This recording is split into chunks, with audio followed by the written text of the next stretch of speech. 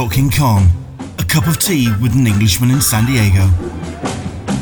Season 7, Episode 46. Podcast mashup, an Englishman in San Diego versus the Con Guy.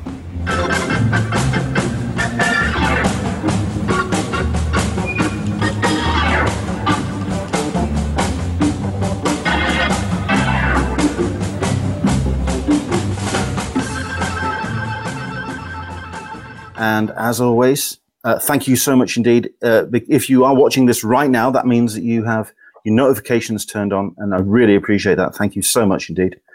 And if you don't, well, get yourself down to the notification bell, subscribe, and of course, join us each and every Wednesday and Sunday. As always, the chat is up and running as well. I've just turned the video on Facebook public, which means that is now taking comments. So if you're watching this on Facebook, you should be getting your comments on there as well. On YouTube, on Twitch, and on Periscope. Anytime, anything you want to talk about today, as always, jump in on the comments and we'll dive in with anything you want to get into today. And as always, I'd like to say thank you to our amazing Patreon supporters. At this point during COVID lockdown, every penny counts, and every donation that has been put forward really does allow us to keep the lights on and do what we do. We've got Aaron Neighbors who's saying hello, hola, from San Diego. Thank you very much indeed for joining us, Aaron. We've got ourselves Michael P as well. Good morning to you. Quick update as well about the rest of the shows for the rest of the month. Yes, this Wednesday is scheduled to be Bill Sienkiewicz. It's scheduled to be. It's all now down to Bill. It is our rescheduled show. It's down to... I know that I've had a couple of comments on previous episodes along the lines of, we'll believe it when he shows up. And that I totally understand. Because it was a no-show. But the conversations and communications that I've had via email, we are up and running. We are ready for Wednesday, and I'll tell you right now, the emails I've sent out to him, I've turned around and said that we're going to try and keep it to the strict hour. No, I'm not. I'm going to stretch that bugger out as long as I possibly can. It's Bill Sienkiewicz, for God's sake. Damn right I'm going to get as much of it as I possibly can.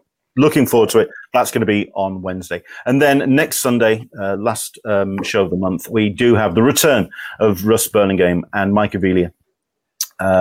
We had a great time with them last time they were on the show. And so much has happened since we had them on. The world just changes on a daily basis now. I think we all agree. So it's a case of, yeah, let's get them back on, and really, really looking forward to seeing the guys. There we go. Hello there. If this is your first time watching this, because I know that we're going to be sharing this particular episode out to various platforms. My name is Leonard Sultana. I podcast under an Englishman in San Diego, and I run this, Talking Con, a cup of tea with an Englishman in San Diego, each and every Wednesday and Sunday, talking Comic-Cons, con culture, and all the stuff and nonsense that we get to enjoy at such shows when they run. Obviously, 2020, it's... strange, confusing, and wonderful times. And to talk about that, we've got ourselves our first podcast mashup. It's a podcast which I'm a huge fan of.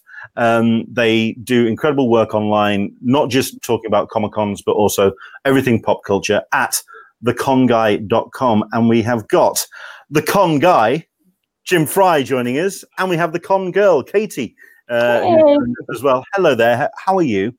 Leonard, this is so great. It's early in the morning where we're at here in myself and Katie are both in Los Angeles, but it was funny because Leonard was tweeting out, hey guys, grab a margarita for the show. I'm like, it's a little early in the morning for that, but I got my screwdriver, so I am ready to go.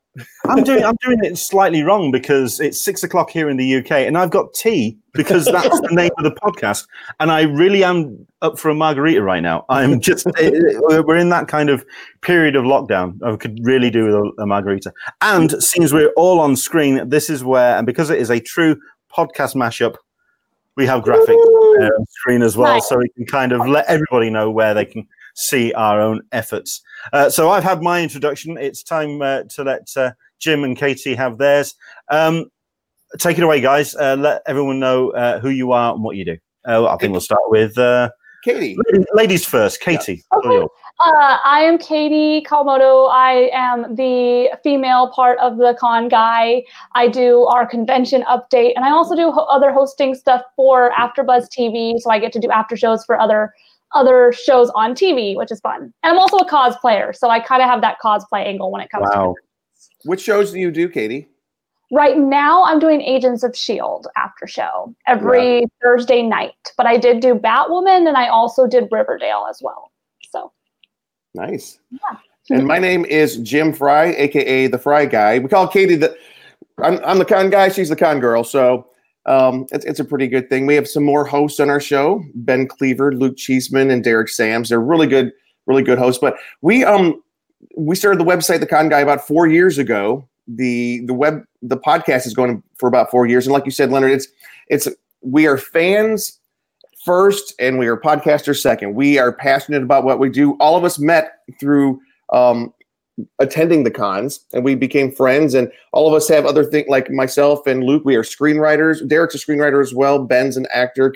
Katie's into cosplay and costuming, and she's also done some production. So all of us are going to the conventions anyway, and we love what we do. So why not do something that lets us kind of get a little bit more involved? So that's kind of where the Con Guy came from. And so we have a podcast. Ours is usually on Monday nights, and we don't do every week. That rascally thing called the day jobs gets in the way of us being able to do it every week. And so plus I pay so well that no, you know how that goes. So I can't stress everybody out so much, but it's a great bunch of people. If you guys get a chance, check us out at theconguy.com. And Leonard is a friend of ours. I met Leonard at San Diego Comic-Con. D23. Yeah. Well, that was the second time. Yeah, D23 we did meet, and we got to go in and sneak in the side and I don't want to tell anybody that, but we got to sneak in the side and go up. And when that Marvel movie panel is showing at D23, I can tell you the lines at D23 are a little bit more challenging, I would think, than almost any convention. So anyways, that's how me and Leonard met. Yes, I remember that particular show because it was the time that we decided we were going to hit California in a big way. We'll do D23 and then we'll do San Diego. They were 1 week apart. It was just 1 week apart, and we would just absolutely hit both shows as hard as we possibly could. And I'd done San Diego since 2010, sorry. So I thought I knew what camping out meant. And then I did D23, which is like some form of torture. It is some kind of organized, it's sensory, not deprivation, it's overload. All the lights were on, the air conditioning was full tilt, it was on the concrete down in the basement. That is something that they were playing Disney films throughout the course of the evening, over the course of the night. Tangled and Rogue One are two of my favorite films, and along with myself and my other half, we now can't watch those films anymore. We have been scarred from watching those films because they were blasted out, and that was insane. Oh, you spent the night down in the basement with everybody and waiting overnight. Oh, wow. Yeah. Yes. That's how lunatic I am. There we go. Well, it was interesting, and it was kind of an innovative thing. In an attempt to get people off the outside sidewalk and camping out, they created another giant hall. Come camp out inside, and we'll show movies all night. Which, we'll keep you awake all night long. That was insane, absolutely insane. But no, okay. Remind me where I'd seen you beforehand, then, because I think it's safe to say that, especially when you're doing San Diego Comic-Con, yes, it's a case of everything turns into a bit of a blur. It is. We met at San Diego Comic-Con, I think the year before or 2 years before. Our mutual friend Tony Kim, who Crazy for Comic-Con and Hero Within, he had the Game of Bloggers party that he was throwing down at Comic-Con, and we all met there. So that's where you and I first met. There was alcohol involved. That's why I can't remember that. I'm surprised I remember. At Comic-Con? No, you don't say. So, I mean, I haven't met Katie before. What's your kind of con history then, Katie? What shows that would you find yourselves usually at? Usually WonderCon and San Diego Comic-Con. I think I went to Comic-Con in San Diego the first time in 2013, but I think that might have been the year where I only went to Nerd HQ because I didn't actually get approved in time to get my badge. So I've been 7 or 8 years consistently since then, and I hang out with these guys, and same with WonderCon, because WonderCon used to be where I lived. I used to live in Anaheim, so I used to go to WonderCon all the time because I could just drive from my house there. Done some LA Comic-Cons, some Long Beach Comic-Cons, and then I've gone to a few conventions where I just outside cosplaying. I did that for Anime LA, so, you know, I kind of, and then we do scare conventions as well. So fair enough. Midsummer Scream, those things, so. Yeah. Cool. I want to go to Dragon Con eventually, but I haven't yet. I want to do Emerald because I just hear it's a bit of a party con, but that's just me. Same with Dragon Con in Atlanta. It's called what was Bernie always calling it? Something Palooza, Con Palooza. Well, I think it's just like the party con one because it's like it's always partying from what I've heard. And I think it's the only one that might happen this year too. This is very true. I mean, what was the last convention you two managed to get to? For me, it was Long Beach Comic Expo down in Long Beach, California, back in January. And it was really early this year, and people were complaining. But now everybody's like, yes, we got one convention in this year. Katie, did you go to Long Beach this year? I don't think I did because I think that was my sister's bridal shower, I think. What was your last con, Katie? I think mine was actually Comic-Con because I wasn't able to go to LA Comic-Con because of wedding stuff as well. So I think that might have been my last one, and unless I went for like a day somewhere, but I honestly think that was. So it's kind of sad. A year ago. Wow. Yeah. I'll tell you, let's also put that out to our audience as well. Let's do a bit of reminiscing. What was the last convention that you guys went to? I mean, I know Dan Berry's watching, and I know exactly what he's going to say because I think the last one he went to was indeed at San Diego Comic Fest, which is now scarily enough the biggest comic convention that San Diego is going to have this year, which is you don't get that phrase said too often. We've got ourselves a whole bunch of people that are watching. Leanne D, good morning, welcome along. Sarita P reminding us it's Happy Father's Day. If your father's close at hand, if you've been able to at least send them an email or a message and pass on the best words, all the best to fathers out there. We've got Lister Smeg. I think the lines at all cons will be a little bit more manageable this year. It's safe to say that's a fair assumption. And Aaron Neighbours missing the game of bloggers. It was a fun thing that Tony did. It was so great. I love Game of Bloggers. Yep. Michael P reminding us Dragon Con is a bigger party. Fair enough. It's nice to know that I'm missing out. So yeah. So I mean, I suppose the first question I can start with, because it's something that I felt when the lockdown happened and when the conventions started disappearing off the calendar. It's obviously the show that I do is about convention news and updates. What challenges does a con website have with kind of moving forward when there are no conventions? I mean, what has the con guy been doing without any cons? Surprisingly, we've done more shows because we're all sitting at home and we have time on our hands. I mean, Katie, would you say that's kind of true? Yeah, and we've had more shows because even if like two of us aren't available, some of us are pretty much always available. And not only that, but our guests that we can have is actually more expansive because they're at home too. And so instead of having to come to a studio, they can hop on a call with us and be on the show. So it's kind of helped us a little bit, I'd say. Yeah, it's kind of weird though. Yeah. Because like Katie, she started a new segment on the show. We used to always preview upcoming cons, but that kind of part of our show went away. So Katie, though, she has this segment on the show called Katie's Con Updates. And so she will talk about what shows have been canceled, but which ones are going online. And for us, we kind of did shift this year. And I think it's a good shift for us. We started thinking, all right, if nobody's going to any cons this year, let's shift our show a little bit. Instead of news about cons, let's just start hosting panels that would be at cons. Nice. So that's kind of what we still, Katie does her updates. We have news of the week, but the majority of our shows are now panels. For example, just this past week, We had a fantastic panel. Because of the unrest and the Black Lives Matter protests, which are been happening, we thought it would be irresponsible for us to ignore that. So we got a great host of some Black professionals in the field. We had a lawyer on our show. We had one of the directors of some of the WB animated movies on the show, and then a college professor who also wrote a book about Star Trek. All three of them, fantastic folks. If you guys get a chance, check it out this week on our site. It was Black Lives in Fandom. And Nice. what is it that people in fandom and that usually attend the cons, what ways do we see that we can fight racism? What ways are for us to be voices to amplify voices that need to be heard? So it was a great, and the thing about it, all three of them were friends of the show, fantastic people, but it was we actually lost some subscribers to our YouTube channel. People got upset that we were being political or Really? whatever. Yeah, it's odd. Wow.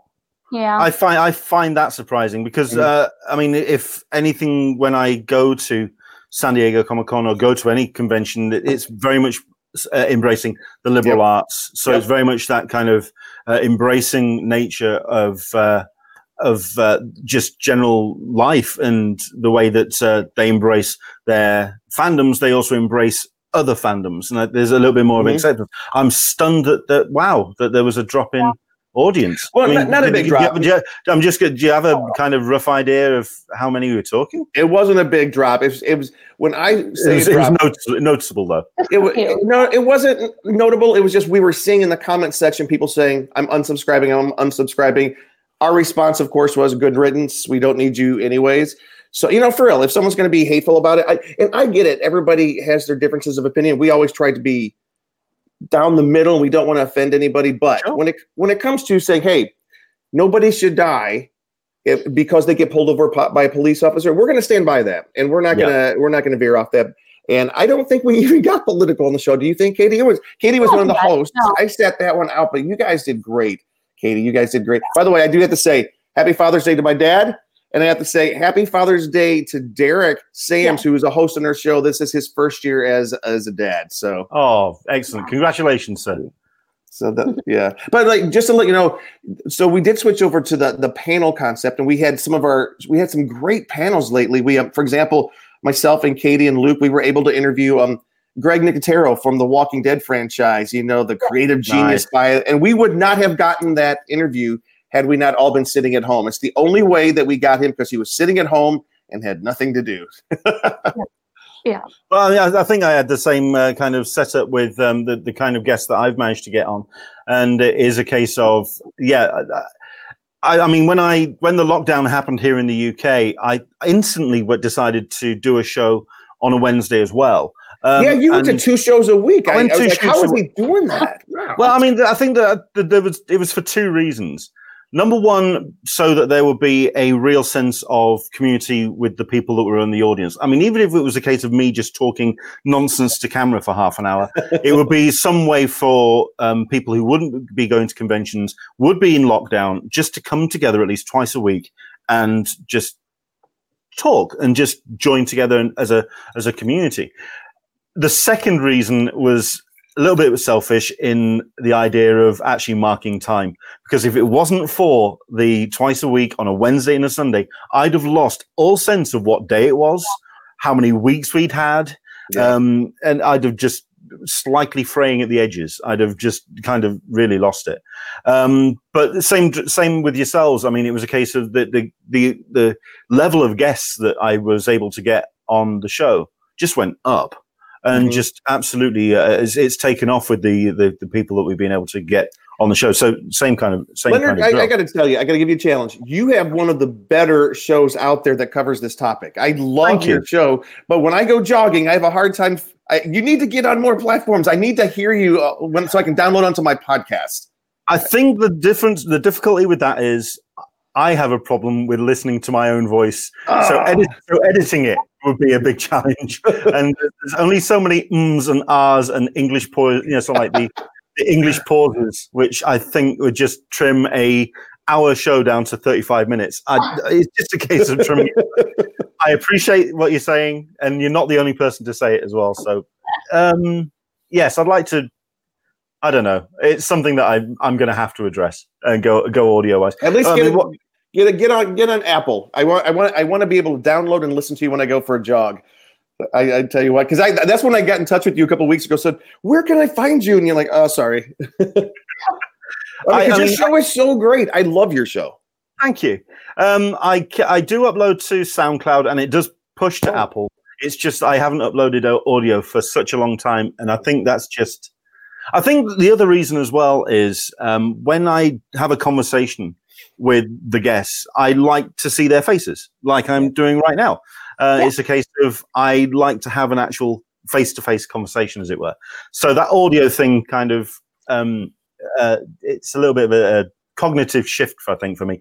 But yes, you're not the only one to say it. So maybe I'll just have to. I mean, as part of the platform that we use here, which is StreamYard, and I know that there are various podcasts that use this platform. There is actually a button which allows you to download the audio just straight away in full quality. And I should just download it, upload it, and just I should no editing, just let it go. Yeah, I've been told. Okay.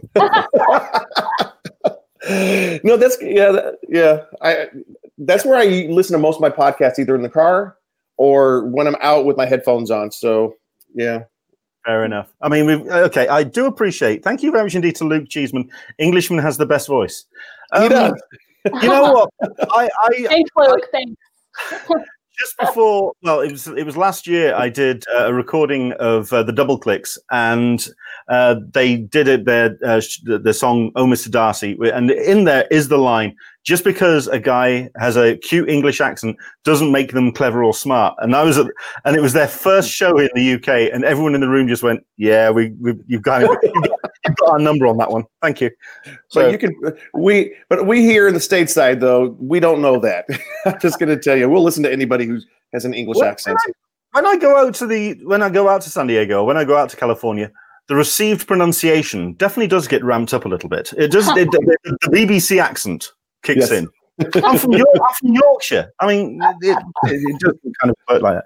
But certainly when it comes to the shows that I've been looking forward to going to, I mean, obviously San Diego was going to be the linchpin of my return because we didn't go last year.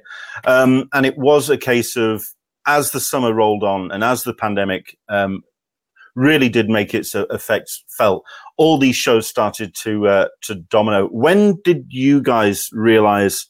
Because, I mean, there was definitely a moment for myself where you just realized, this is 2020 pretty much a wash, or near as damn it. When was that moment when you just went, this is a major, we knew it was a major thing, but this is something that really is going to affect all the way down the year? I was with Katie. Katie, do you remember? It was my last public appearance. Yeah. Me, Luke, and Jim went to a Friday the 13th 40th anniversary screening. And even then, when we got to the theater, it was all contactless. Like, they scanned our tickets. They all had gloves. They all had masks. And this was like at the very, very beginning. March 13th. And I think that's when it started to kick in that this is a big thing. Because, they had social distancing in the movie theater when we actually watched the movie and like that. And we all thought this is a little. Yeah. We were all like, it was every other row. Yeah. Every other row, every other seat. Everybody was very spread out. And it was kind of like, it was a Friday the 13th 40th anniversary celebration, which we did a show. We were planning to do a show on that. But, that Saturday is when I personally, I was being a little bit selfish because it had that Friday. And Katie, I think I told you, I said, don't come near me. I think I'm starting to feel a fever at the theater. And then I was like, So I was like, this thing's really hitting. Then I went down Saturday and I was down with a fever for 10 days, couldn't eat and all the other gross stuff that happened with it. And then when I came back, it was like the world had changed. Like, I was down. We had podcasts that we were doing that I was not involved with. And by the time I came back, I was back up and running. All the conventions were being canceled. Yeah. I don't know when WonderCon, it was supposed to be in March, right? Or March or April this year. Yeah. Yeah. And so that was the big one. Yeah. At first, they just postponed it, and then, like a week later, they completely canceled it. Right. Yeah. I mean, I seem to remember that. I mean, that was the one for me because it was also. I mean, we kind of alluded to this just before we came on air about the fact that the world just changes every 2-3 days. It's just like you have to almost reassess where you are on a societal level, just personally, the way that you operate and go out into the world and do what you need to do. Everything changes almost day to day and every couple of days. And for WonderCon, I remember it because they canceled it the week before. Right.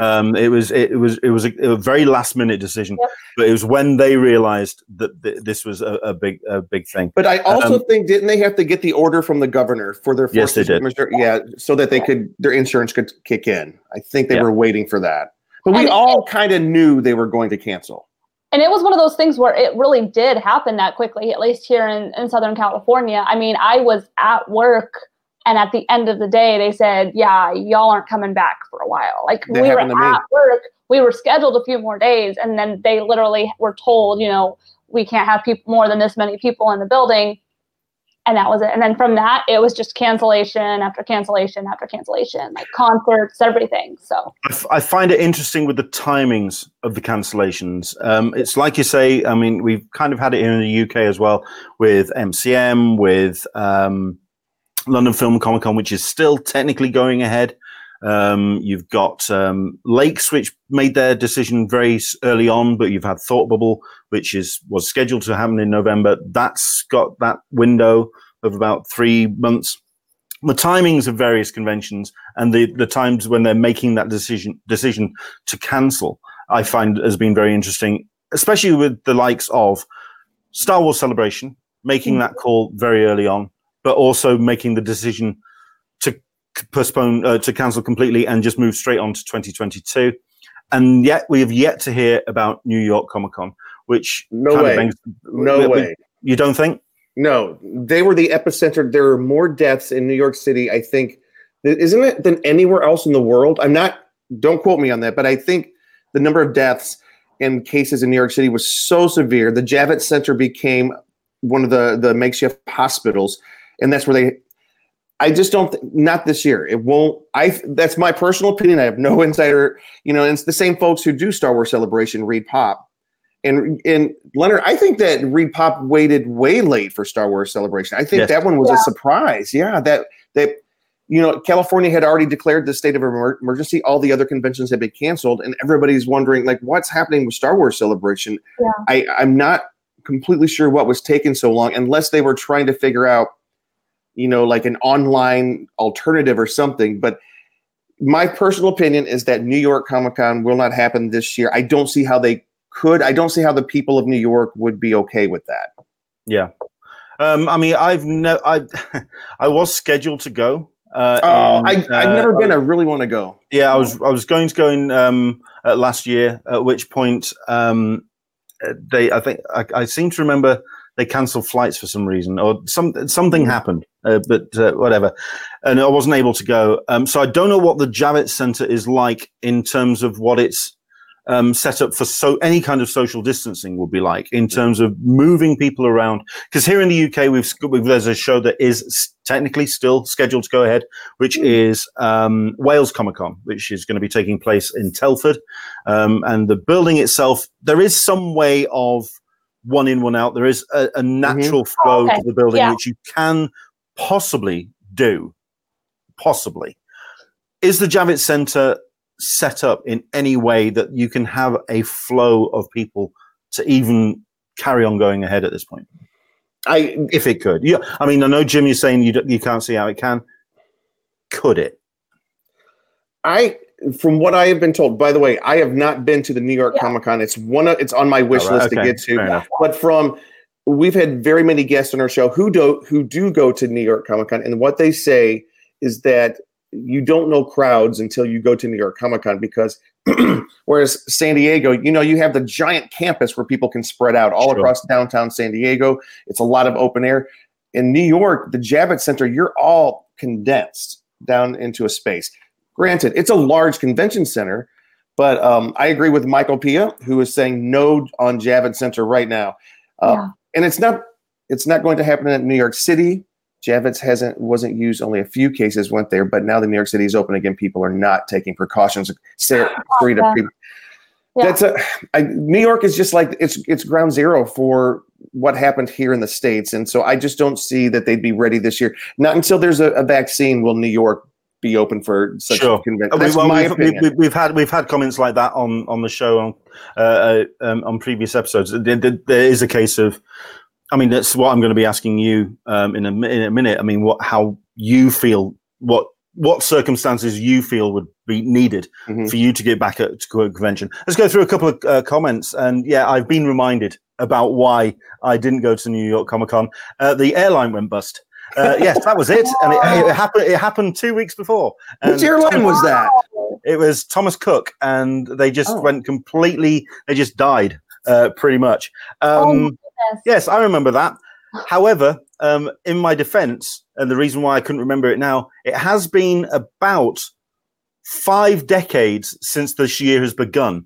So it's felt like an eternity. And that cancellation and that new Thomas Cook thing feels like years ago. It feels like forever.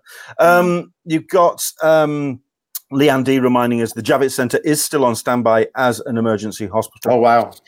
Into the Blue Mister. It's all very well talking about the logistics of what a convention center can do, but a con is nothing with no guests willing to travel. Very, very, very good point. That is really good. Karma Savage, New York City itself doesn't know when New York City is happening. While it's happening, it's that crowded.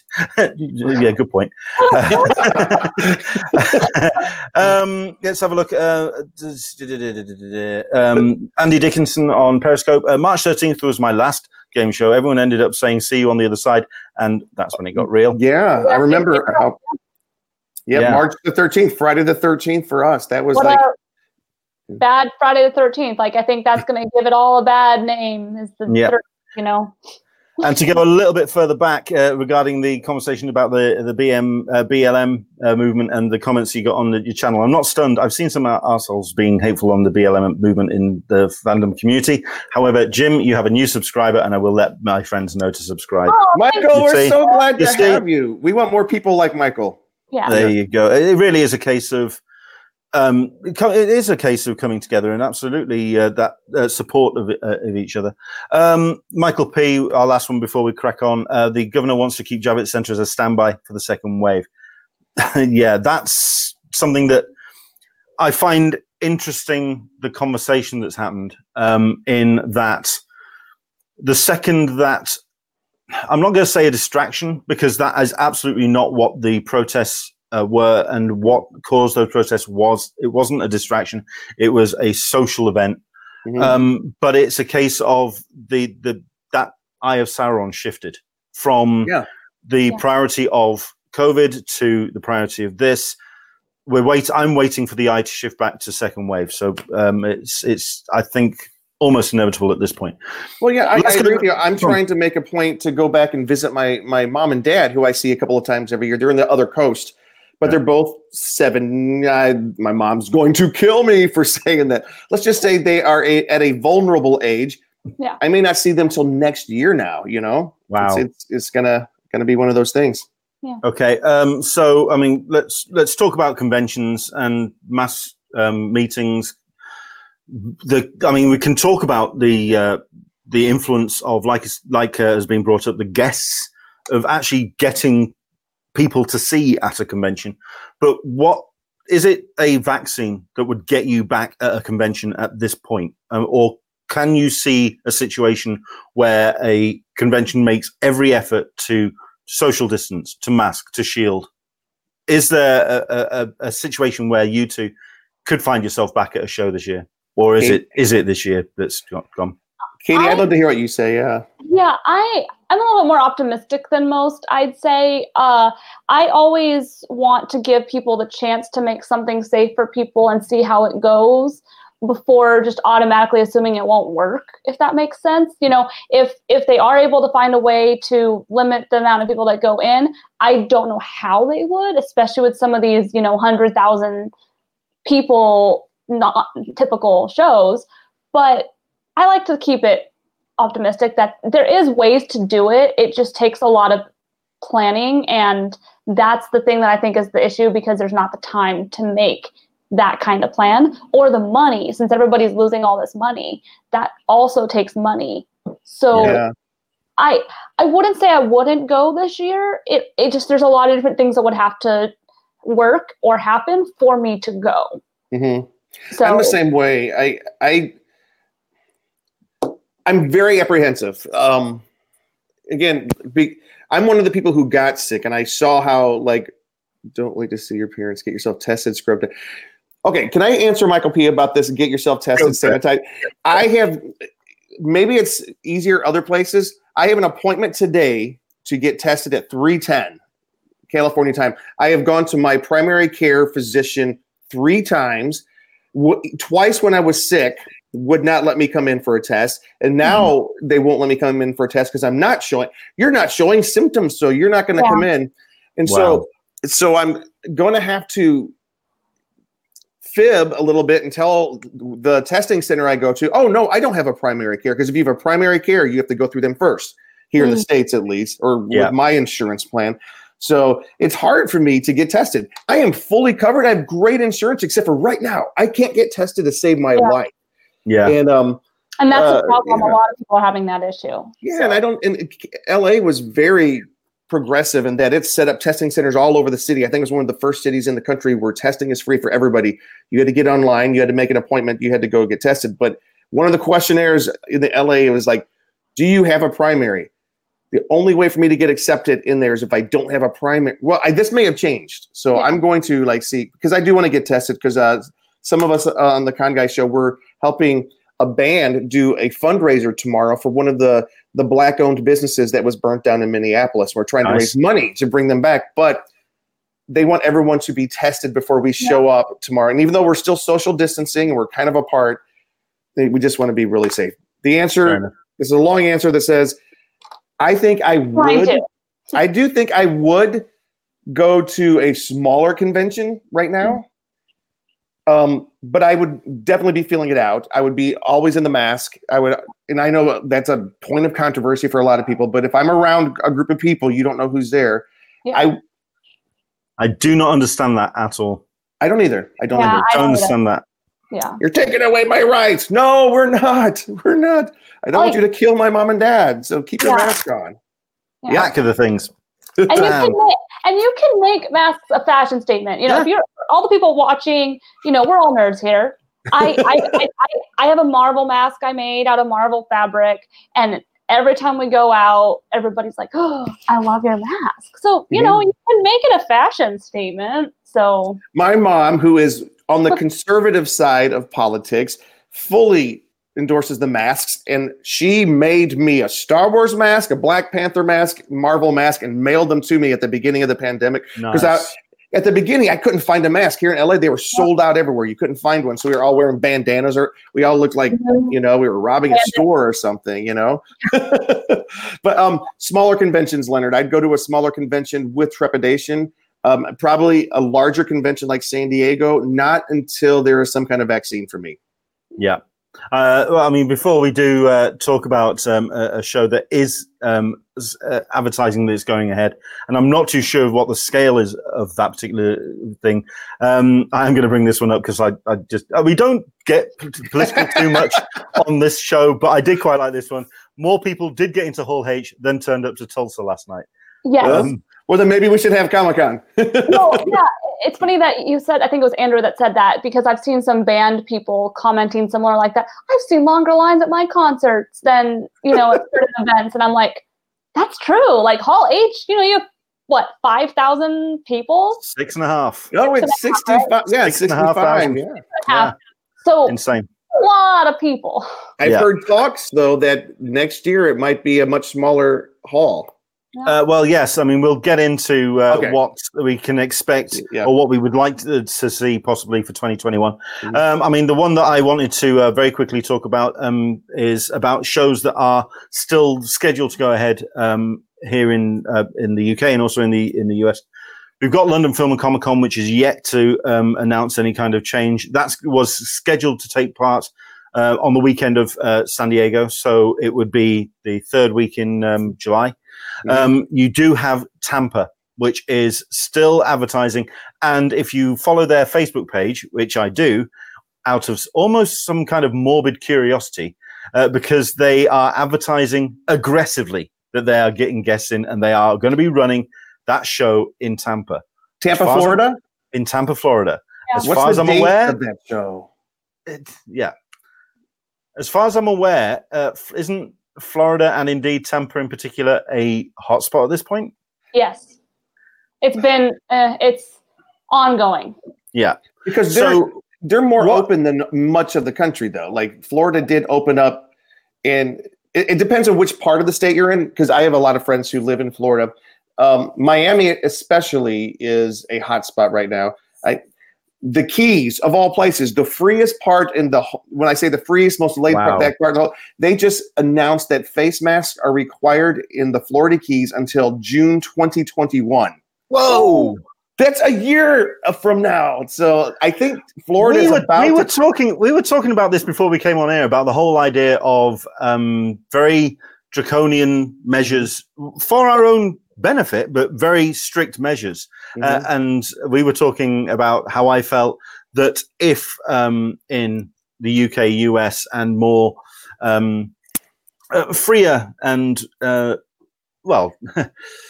in our enlightened democratic societies, if the restrictions are being put down and being put down hard, like they had been in China, Italy, Spain, etc., the snapback, the reaction would have been a lot harder and a lot more violent. And so I think certainly in the UK, we had the interesting technique of just confusing everyone with lots of mixed messages, lots of vague announcements. There you go. And so you had that in the US as well. In that, there were lots of different messages going out area to area.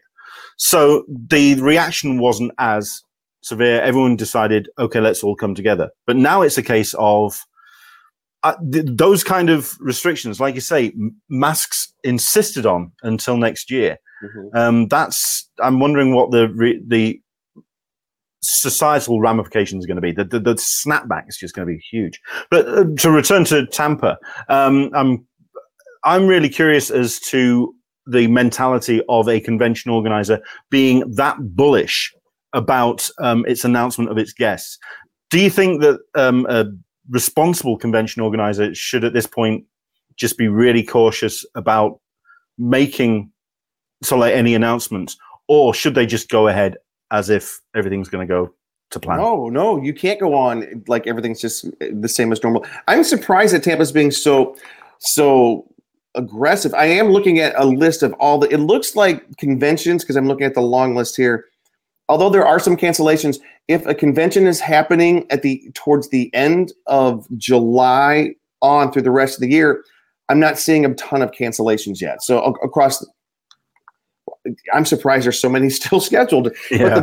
A lot of them rescheduled, right, to July and August, thinking we'd be out of the thick of it. So we haven't heard a lot about that yet. But I do say, like in Florida, that Florida is very, very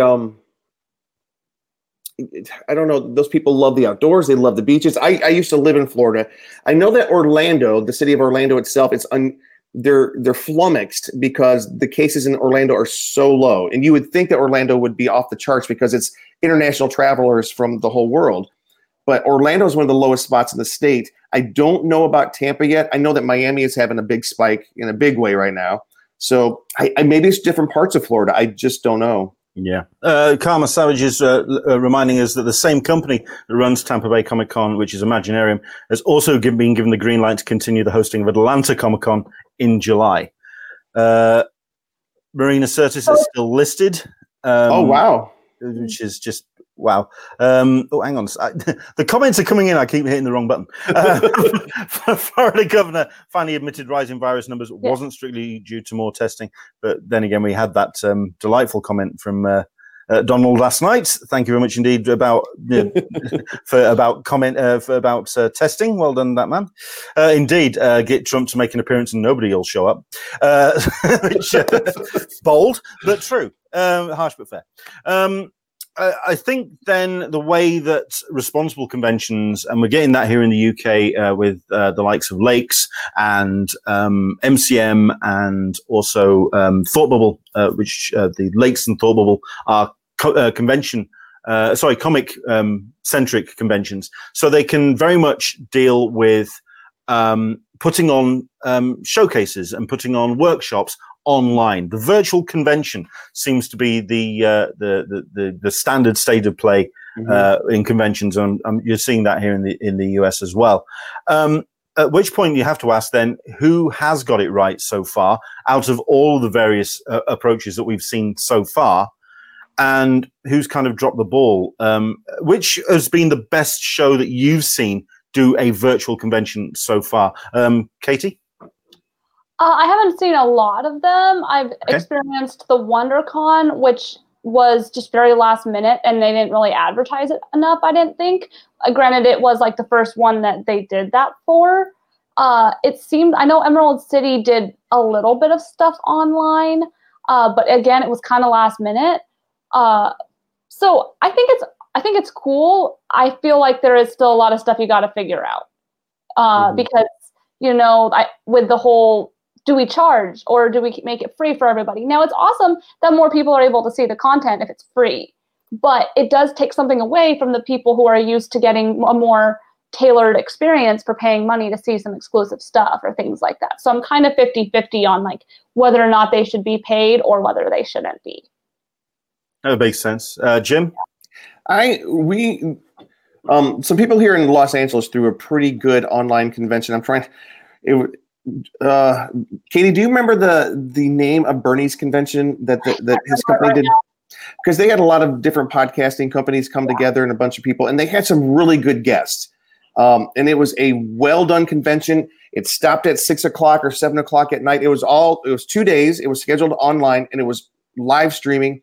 At the end of the night, they had. So it was a continuous from 10 till 6. It was 10 till 6 all day, different panels all day. And I think you could even choose your panels. I'm not sure. And then at the end of the day, they had the after hours portion, which was hosted by that hashtag show, did an after hours portion for anyone who wanted to stay late. It was a really good concept. It was very early. It was the second weekend of May. And so it was probably one of the first out there that did that. I agree with Katie that WonderCon could have been better, but I think WonderCon was not planning on a virtual convention. No. It was something they pulled together. The Con Guy show, we actually did one of their panels for WonderCon, and it got, and I was on 2 panels for the WonderCon at home.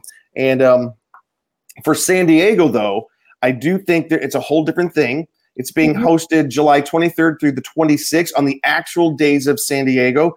The Con Guy has a panel on the 26th. I think it's at 3 o'clock in the afternoon. That's Sunday. So they're actually treating it as if you have your schedules, you will find out your panels. I was going to ask you about that. Not necessarily. I'm not going to ask for details. All right. That's.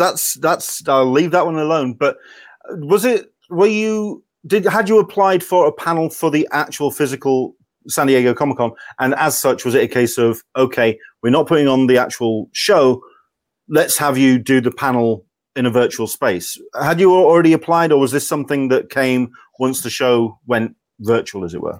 We've done a WonderCon panel. We did our very first WonderCon panel was last year, right. And so because of that, we kind of you got into the system of where they send out a request. We had not done a Comic-Con panel, so we just said, hey, if you're doing Comic-Con at home, let us know. We would also be interested in doing that. At which point they did get back in touch with us, and we submitted 3 panels. We were accepted for 1.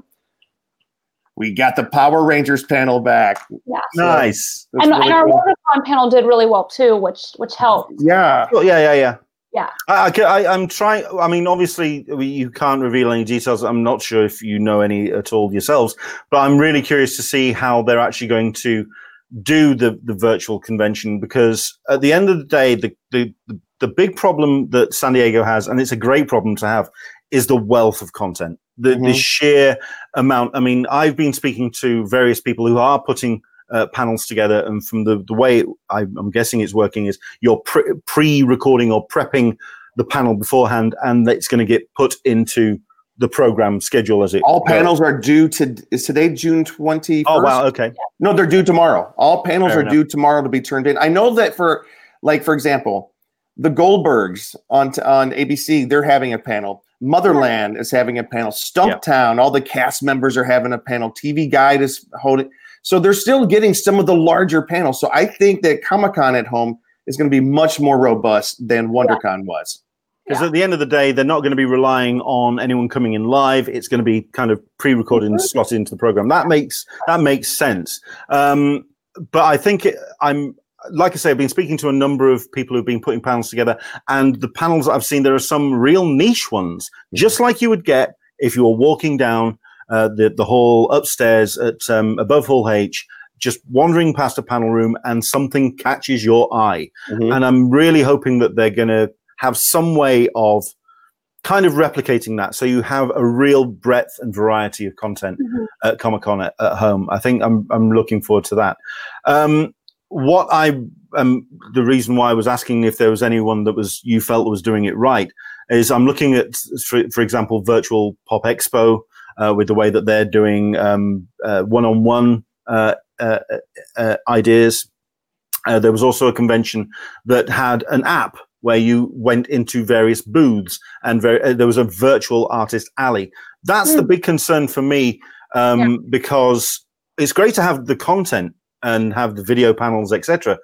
But it's those people that were selling wares, the ones that were actually putting themselves out there to sell things, artwork, anything that they were producing. They have lost that massive revenue stream of a massive audience. And that's where I'm hoping that Comic-Con at home, with WonderCon, they basically had their vendors list and they put a bunch of URLs. I'm hoping that San Diego Comic-Con, they work something out that they can actually have the vendors put their stall out in a virtual space. No, I agree. Yeah. I think planning different, because they've mentioned a virtual exhibitor floor. So I think they are working on improving what they did from WonderCon because of that, and same with Emerald City Comic Con, because Emerald City Comic Con was kind of like the jump start to the con season here on at least the West Coast. So not only did Emerald City Comic Con get canceled, but so did WonderCon, and because they're both within distance of each other. So I think they are working on it. They haven't released a lot of updates, but their website, like I'm on it right now, and they're a lot more on their website than they usually are. Like they have this Comic-Con museum at home where they're doing tutorials, like cosplay tutorials, like building Thor's hammer. So with seeing what they're putting online and their social media, I have faith that they're really working harder to make that happen. So fair enough. A couple of comments coming in. Aaron Neighbours, Mainframe Comic-Con and Alt FCD by Russell Nolte and Neo Nemond has been my favorite online cons so far.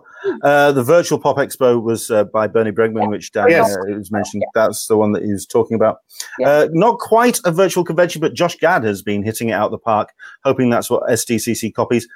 This stuff has been great. Hasn't it just been incredible what he's been doing? The Goonies reunion was my favorite. I loved it. Back in the Future, so great. In fact, the only thing that's letting down Josh Gad's Reunited Apart is Josh Gad. I'm not necessarily the biggest fan. I'm not the biggest fan, and I think I'm not going to go diving into it again, but the less said about Artemis Fowl, the better.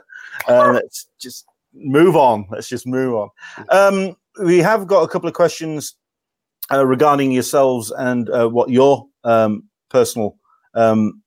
I think this one's a really general one, and certainly about conventions that you've been to in the past. Luke Cheeseman, what's your favorite panel or panels that you've been to? How big a target do you want to aim for? Go for it. I mean, can you pick a favorite out of the ones you've been to? In my whole entire life? I mean, I can tell you the most memorable experience at a San Diego Comic-Con I had was definitely the 2015, the Star Wars The Force Awakens panel, where we were in Hall H, and poor Kevin Smith was scheduled to speak afterwards, but Chris Hardwick had everybody stand up, leave the convention center, go out behind the convention center for the big John Williams concert with fireworks over the bay there. That's the most memorable. I can't say it's my favorite. I like you were talking, Leonard, I like the smaller panels. I like the ones where you get to see, like Boom Comics always has such an impressive panel of what they're coming up for the next year. And because it's, into small writers, and Boom's getting big, but it's like independent writers, independent storytellers telling good stories that you're not going to have in mainstream comics. I love Boom Comics. I love their panels. I went to a Ray Harryhausen retrospective one time about the guy who did all the special effects for the Sinbad and the Eye of the Tiger and Clash of the Titans. It was a small panel, but it was amazing. So those are the kind of panels I love. What about you, Katie? I do like some of the small panels. We saw the John Barrowman Anything Goes panel a couple of years ago at the Indigo Ballroom, and I've yet to experience that man live. It's a delight, and when he says anything goes, usually there's multi ages in the audience. Don't curse. He doesn't care. He's in a dress and heels, dancing around, cursing, he doesn't care. So that was really fun. I do always say, walk into a random room if you have time. That's always what I say, because that's how I randomly stumbled upon a few different panels for big celebrities being on smaller panels in smaller rooms. Matt Smith was in the EW panel for Brave New Warriors or whatever it is for Doctor Who. But trying to get into Hall H is a pain. But this one was in Ballroom 20. It wasn't full. He was there. You get to see some cool people. But as far as probably my favorite and most memorable panel, it's got to be the last Supernatural panel that happened last year. Just because it's hard to keep people's attention on a Sunday of Comic-Con. You're exhausted. You just want to go home. But that crowd is always pumped up. They gave away a replica of Baby. They brought it, and there was not a dry eye, I don't think, in that house. So, and unfortunately, I missed the time when Kansas came to time. I missed that panel, but yeah. And so I like those ones because they do it for the fans. I like the panels that are very focused on the fact that the fans are there and the people who love their art. So. Last year, you also had one of your best experiences as well. Speaking of Supernatural, what was it?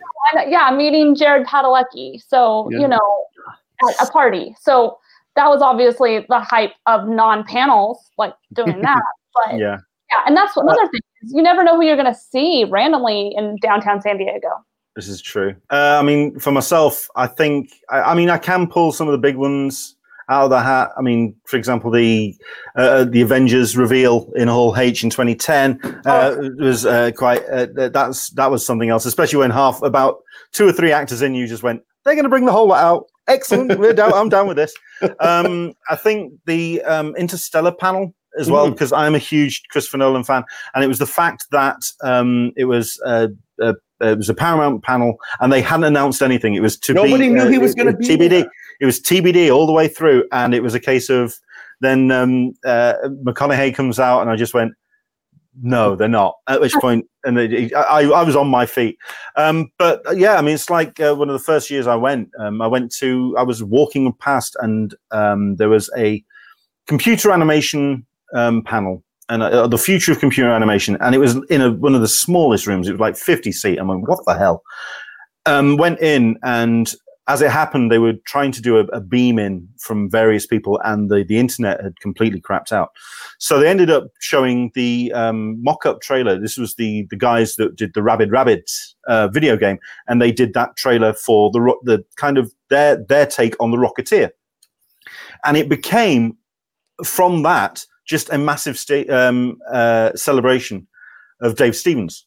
Just for half an hour, 40 minutes. It was just everyone in the room just, we'll watch the trailer again, but let's just talk about Dave Stevens for 40 minutes. And it came out of nowhere, and it was just incredible. And then I can't also ignore the Jim Lee panels. If anything, because yes, I did do the introduction when I was working as staff volunteer, and I gave the introduction where he turned around and said, that's the best introduction I've ever been given at Comic-Con. Pat myself on the back for that one. Yeah. But also just the how-to panels, which he does upstairs. it is, at the end of the day, it's not how to draw. It is just him doing sketches, and people hopefully can win these sketches. And every single time it's a case of him spending 20 minutes on this piece, getting 15 minutes in and going, you know what, guys, I don't think this one's going to work. This is the one where it's all going to, this one's where it's all going to go horribly wrong. I can't see how I'm going to fix this. 1 second, gets the white marker, masterpiece on the page, and you just go, and you actually blink twice and go, how the hell did he just do that? Mm-hmm. What the hell just, it was a mess. It was a god-awful mess on the page. I blinked twice and it's a masterpiece. I don't know how the hell he does it. But yeah, those, like you say, the small, those random moments, those small intimate panels are just amazing. That's where I'm hoping that those moments aren't going to be lost this year, because that's going to be the difficult thing. You know, the things that are hardest to replicate, though, like just what you just described, everybody can do. I like the online presentations we're seeing, but the things that we're losing, for example, 2 years ago, I was sitting in it wasn't a small room, but it was a smaller room where Marv Wolfman we were doing a spotlight on Marv Wolfman, and he talked about writing one of my all-time favorite series is the Teen Titans. And then he did a special series on Raven, a character from the Teen Titans.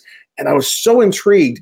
And I just wanted, and I was one of the guys trying to ask a question, and I couldn't get in to ask a question because the line was too long.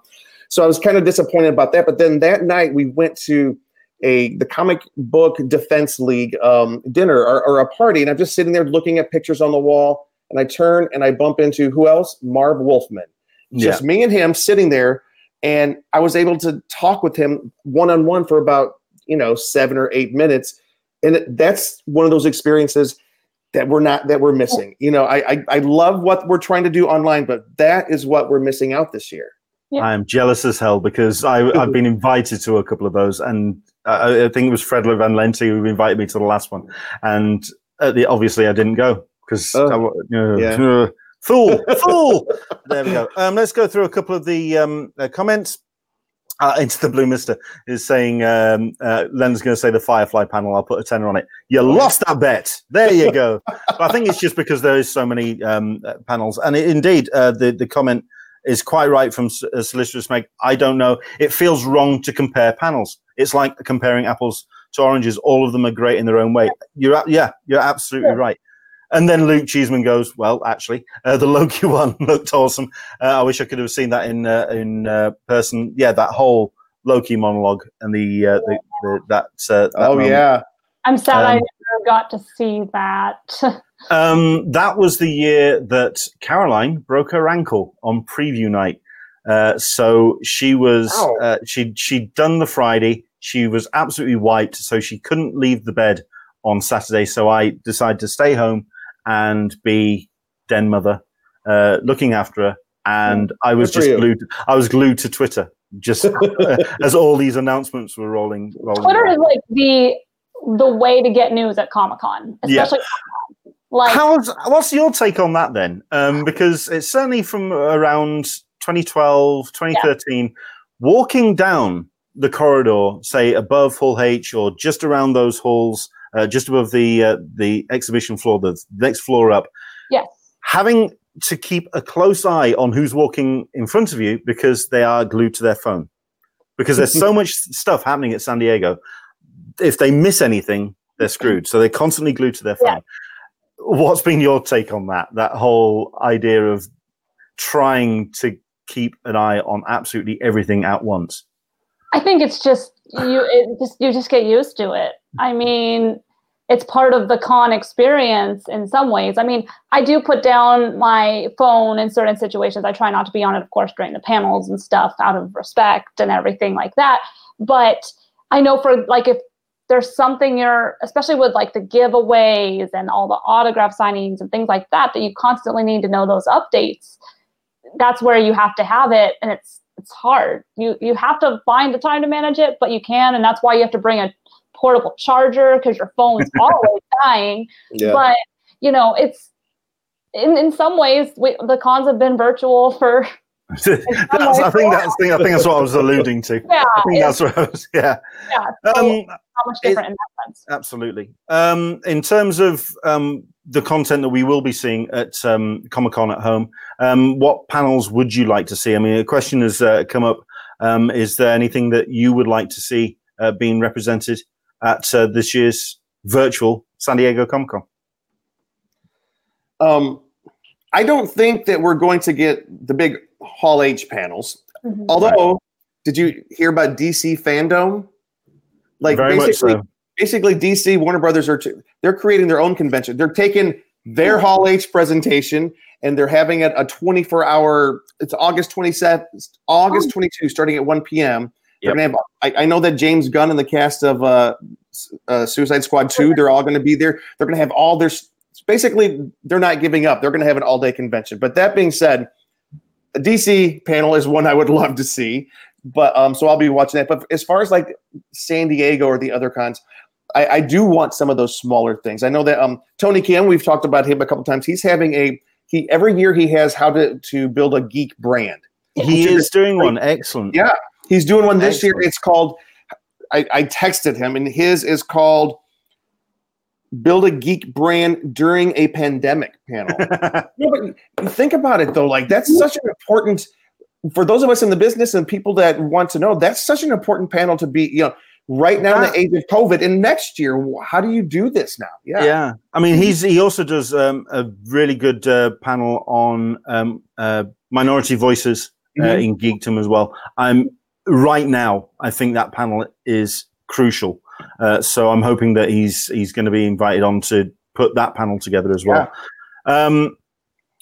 I'm really curious to see how they're going to possibly replicate the bigger room kind of events. Like I say, DC won't be representing, but we could be seeing something from the likes of Paramount, from Sony, from the animation companies, whoever. Pixar could do something. Leica could do something on their new film, which they've announced, which is now computer generated. So it'd be really cool to have that. I mean, Luke Cheeseman saying it would be awesome if Wonder Woman did something. That's going to be part of DC fandom. I bet you there will be, yeah.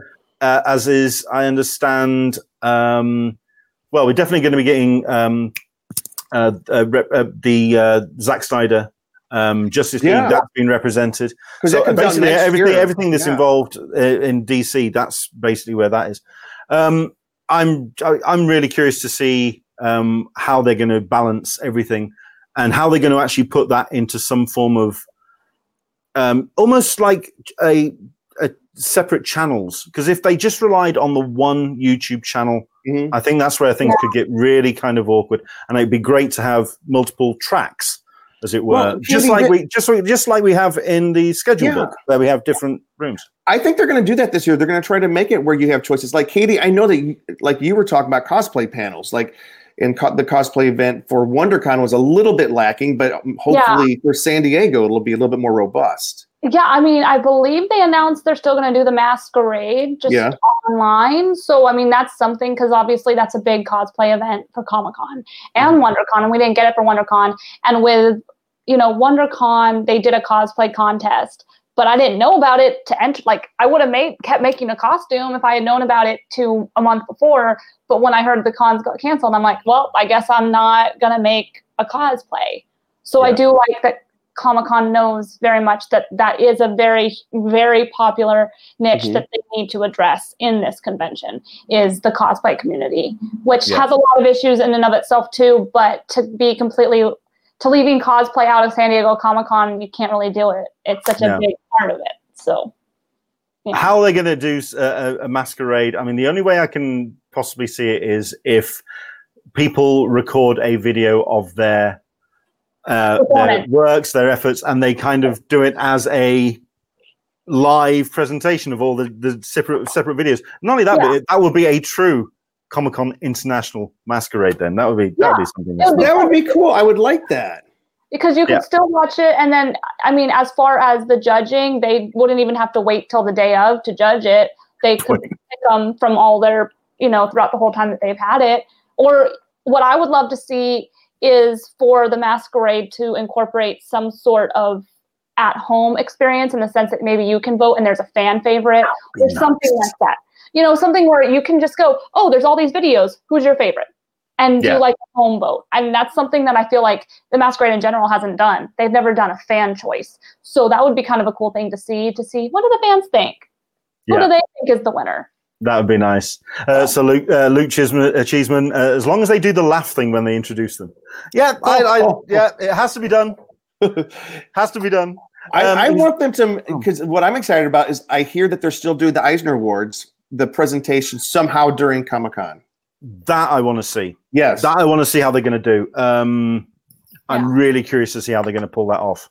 I've been trying to get the people behind the Eisners to come on. At the end of the day, you have to go through that single voice, and it's difficult to get past David's iron grip on the narrative. But at the end of the day, we can only try. The great thing about putting a video package together as well, you could also show the work that goes into them. Says Jonathan. That's a very, very good point. Yeah, that's something I've always been kind of wishing they would show. So with cosplay, I feel like there's a lot of angles that are not addressed in panels. So it would be nice to have them be like, oh, we're going to do a more behind the scenes look at cosplay. Because if we're filming from home, people can show their workstation. Absolutely. They can show this is what's going on. You can't bring all that to a convention. It would be hard and difficult with how much stuff you have. But at home, you could totally do that. Just give them a 60-second time frame. Yeah. So then they don't just have to do the presentation of the cosplay itself. They could actually make a presentation video of that would be very, very cool. Solicitor Smeg, I'm cosplaying as Guy who just woke up that may or may not have pants on this year. And Luke Cheeseman, I'm cosplaying Brian Wilson. That's a mental image I'm not entirely sure I needed. No, they'll take it on. To take it on board. Actually, Luke's got a couple of comments, and especially about what you two are getting up to. This is, I don't know how much we can reveal, but we are doing. Me and Jim will be on a panel, full-time creative work on a part-time schedule at Comic-Con, talking the con guy and the scare guy. That's really cool. Yeah, with a group of creative professionals. Just let me jump in on that real quick. It's a 12-year-old panel. It's been at Comic-Con and WonderCon for about 12 years, and we're doing it again this year. And so for those of us who are trying to have a full-time creative career, how do you squeeze it into your career? And Luke wanted me to also mention that the con guy has, and me and Katie were talking about Friday the 13th. We also do the scare guy, which is kind of the scarier side of the con guy. So it's a cool way for us to do horror conventions as well. Fair enough. And there's so many horror events in Southern California. Sure. Yeah. Sure. Right. We usually try and keep it within an hour, and I've just blinked and realized we're at 10 past. So tell you what, I think we'll just ask one last question or one last topic, and then we'll let you guys get off and enjoy the rest of your Sunday. And it is about Comic-Con for next year, or when we're looking at 2021 and what we can possibly expect. I mean, we've had a couple of people on the show over the last couple of weeks who do feel that we have to have some form of optimism. We have to have some form of getting back to some kind of normality. But 2021, it's still going to be very much in that time frame of what we could be seeing as in the window of the pandemic, in the age of COVID-19. What do you see as San Diego Comic-Con 2021, and indeed other conventions as well? Do you see us getting back to normality even in the course of the next 12 months? Katie? I freaking hope so. Yeah, I mean, every day that I've been in this quarantine, I just miss conventions. Conventions are, I'm sure most of our viewers and you guys as well, are one of my happy places. So it's like a vacation, even though it's not a vacation, because we all know we don't sleep. But I would hope so. That's a long time to be able to figure out a way to make things work. So I'm hoping that with the time that they have, they'll be able to kind of forecast, what are we going to do if this happens? What's going to happen if we do this? And kind of put in more places. I think in some ways, COVID-19 will cause a lot of good things that maybe needed to be reworked in the convention. So I'm hoping if it is coming back in 2021, that they'll be able to fix some of the problems that they might have had before and made it stronger than ever. And instead of just always doing things the same way they've always done.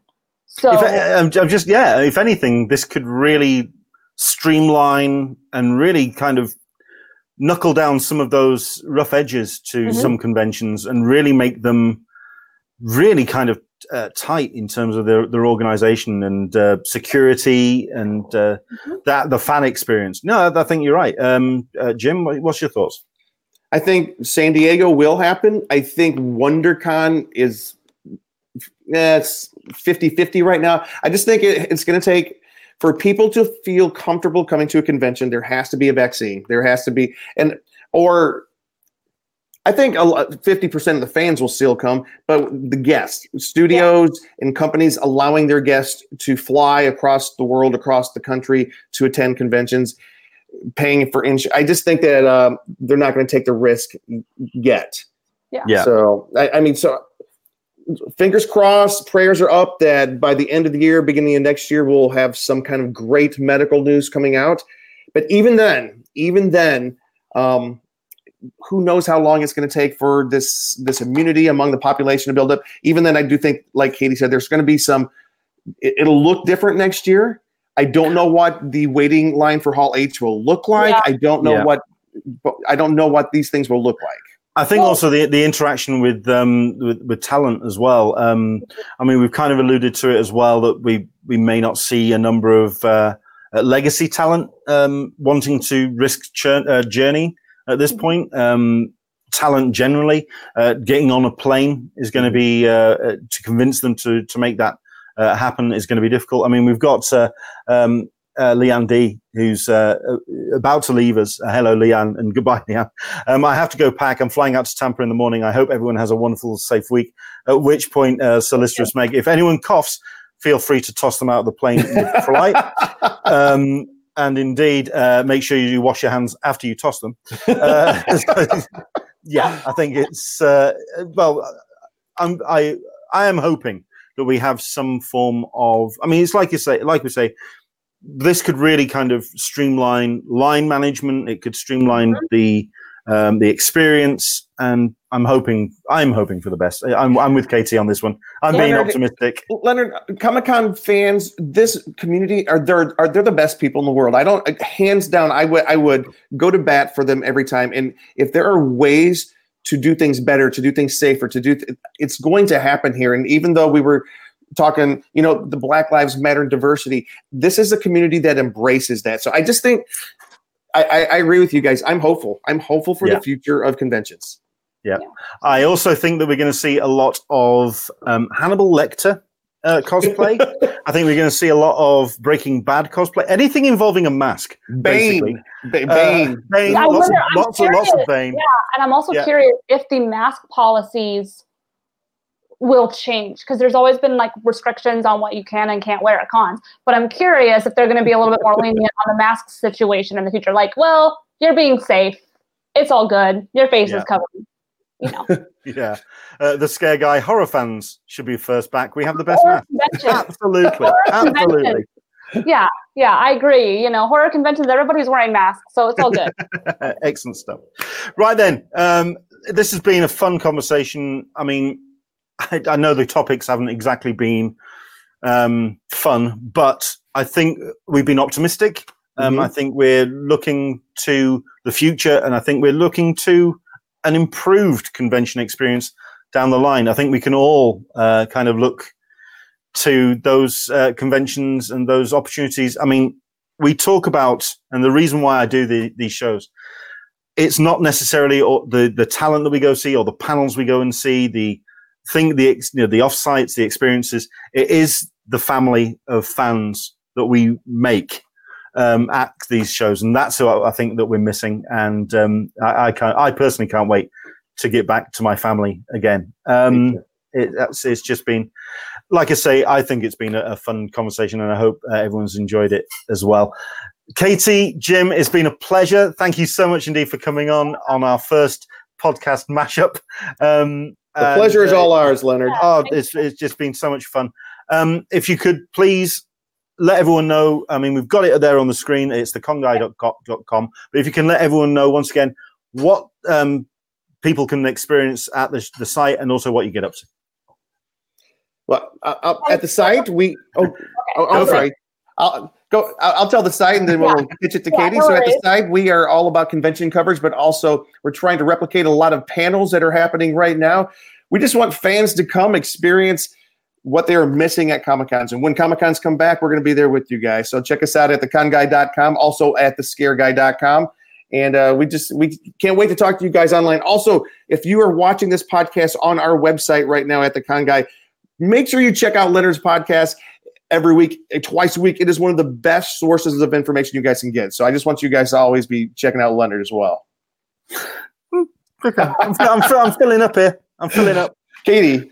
And you can. I do a lot of the social media. I try to keep retweeting and liking updates on all of the Con Guy social media and Scare Guy social media on Instagram and Twitter. And then my personal is KT_Christine, which is on the screen, and that's across all social media, including Twitch. So with the downtime, I've taken up Twitch to kind of communicate with other video game fans. If you're a video game fan, you can find me there too.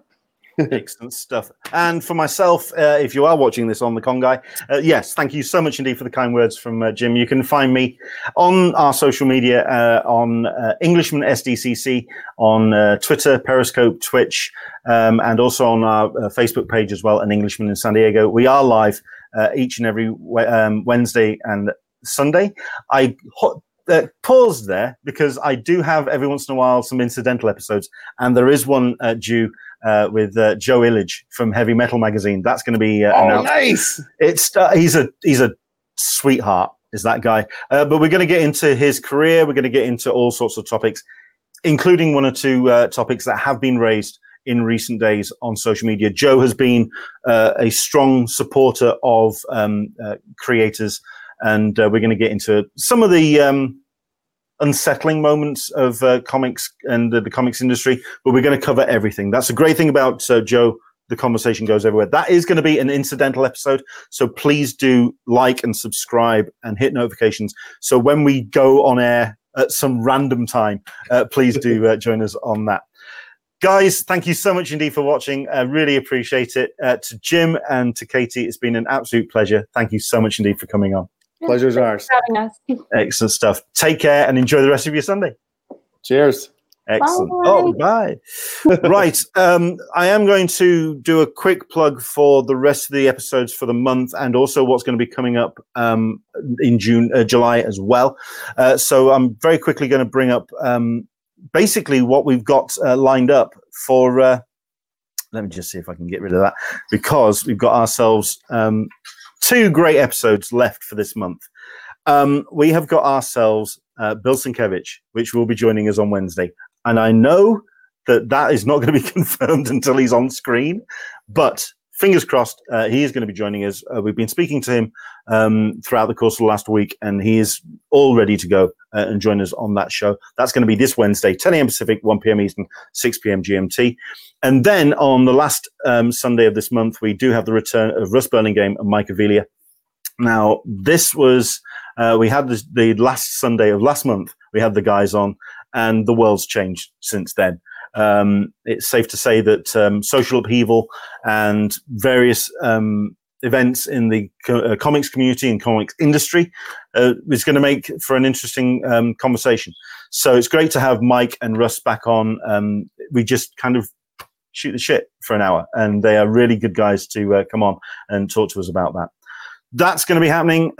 We have yet to get our guests really nailed down for July, but we are going to be doing something a little bit special for the Comic-Con week. We're not going to be doing what I wanted to do, which was a full week of programming from 10 a.m. Pacific. 10 a.m. Pacific for about 5 hours. I was wanting to do 5 hours worth of panels each day throughout the convention of what would have been San Diego.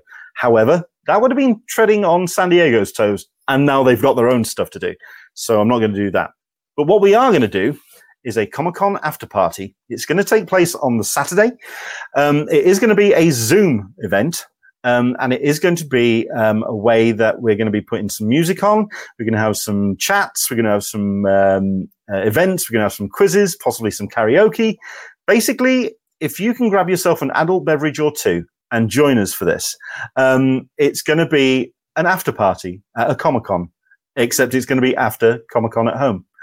We're also going to try and do something where we can try and raise some money for a charitable donation.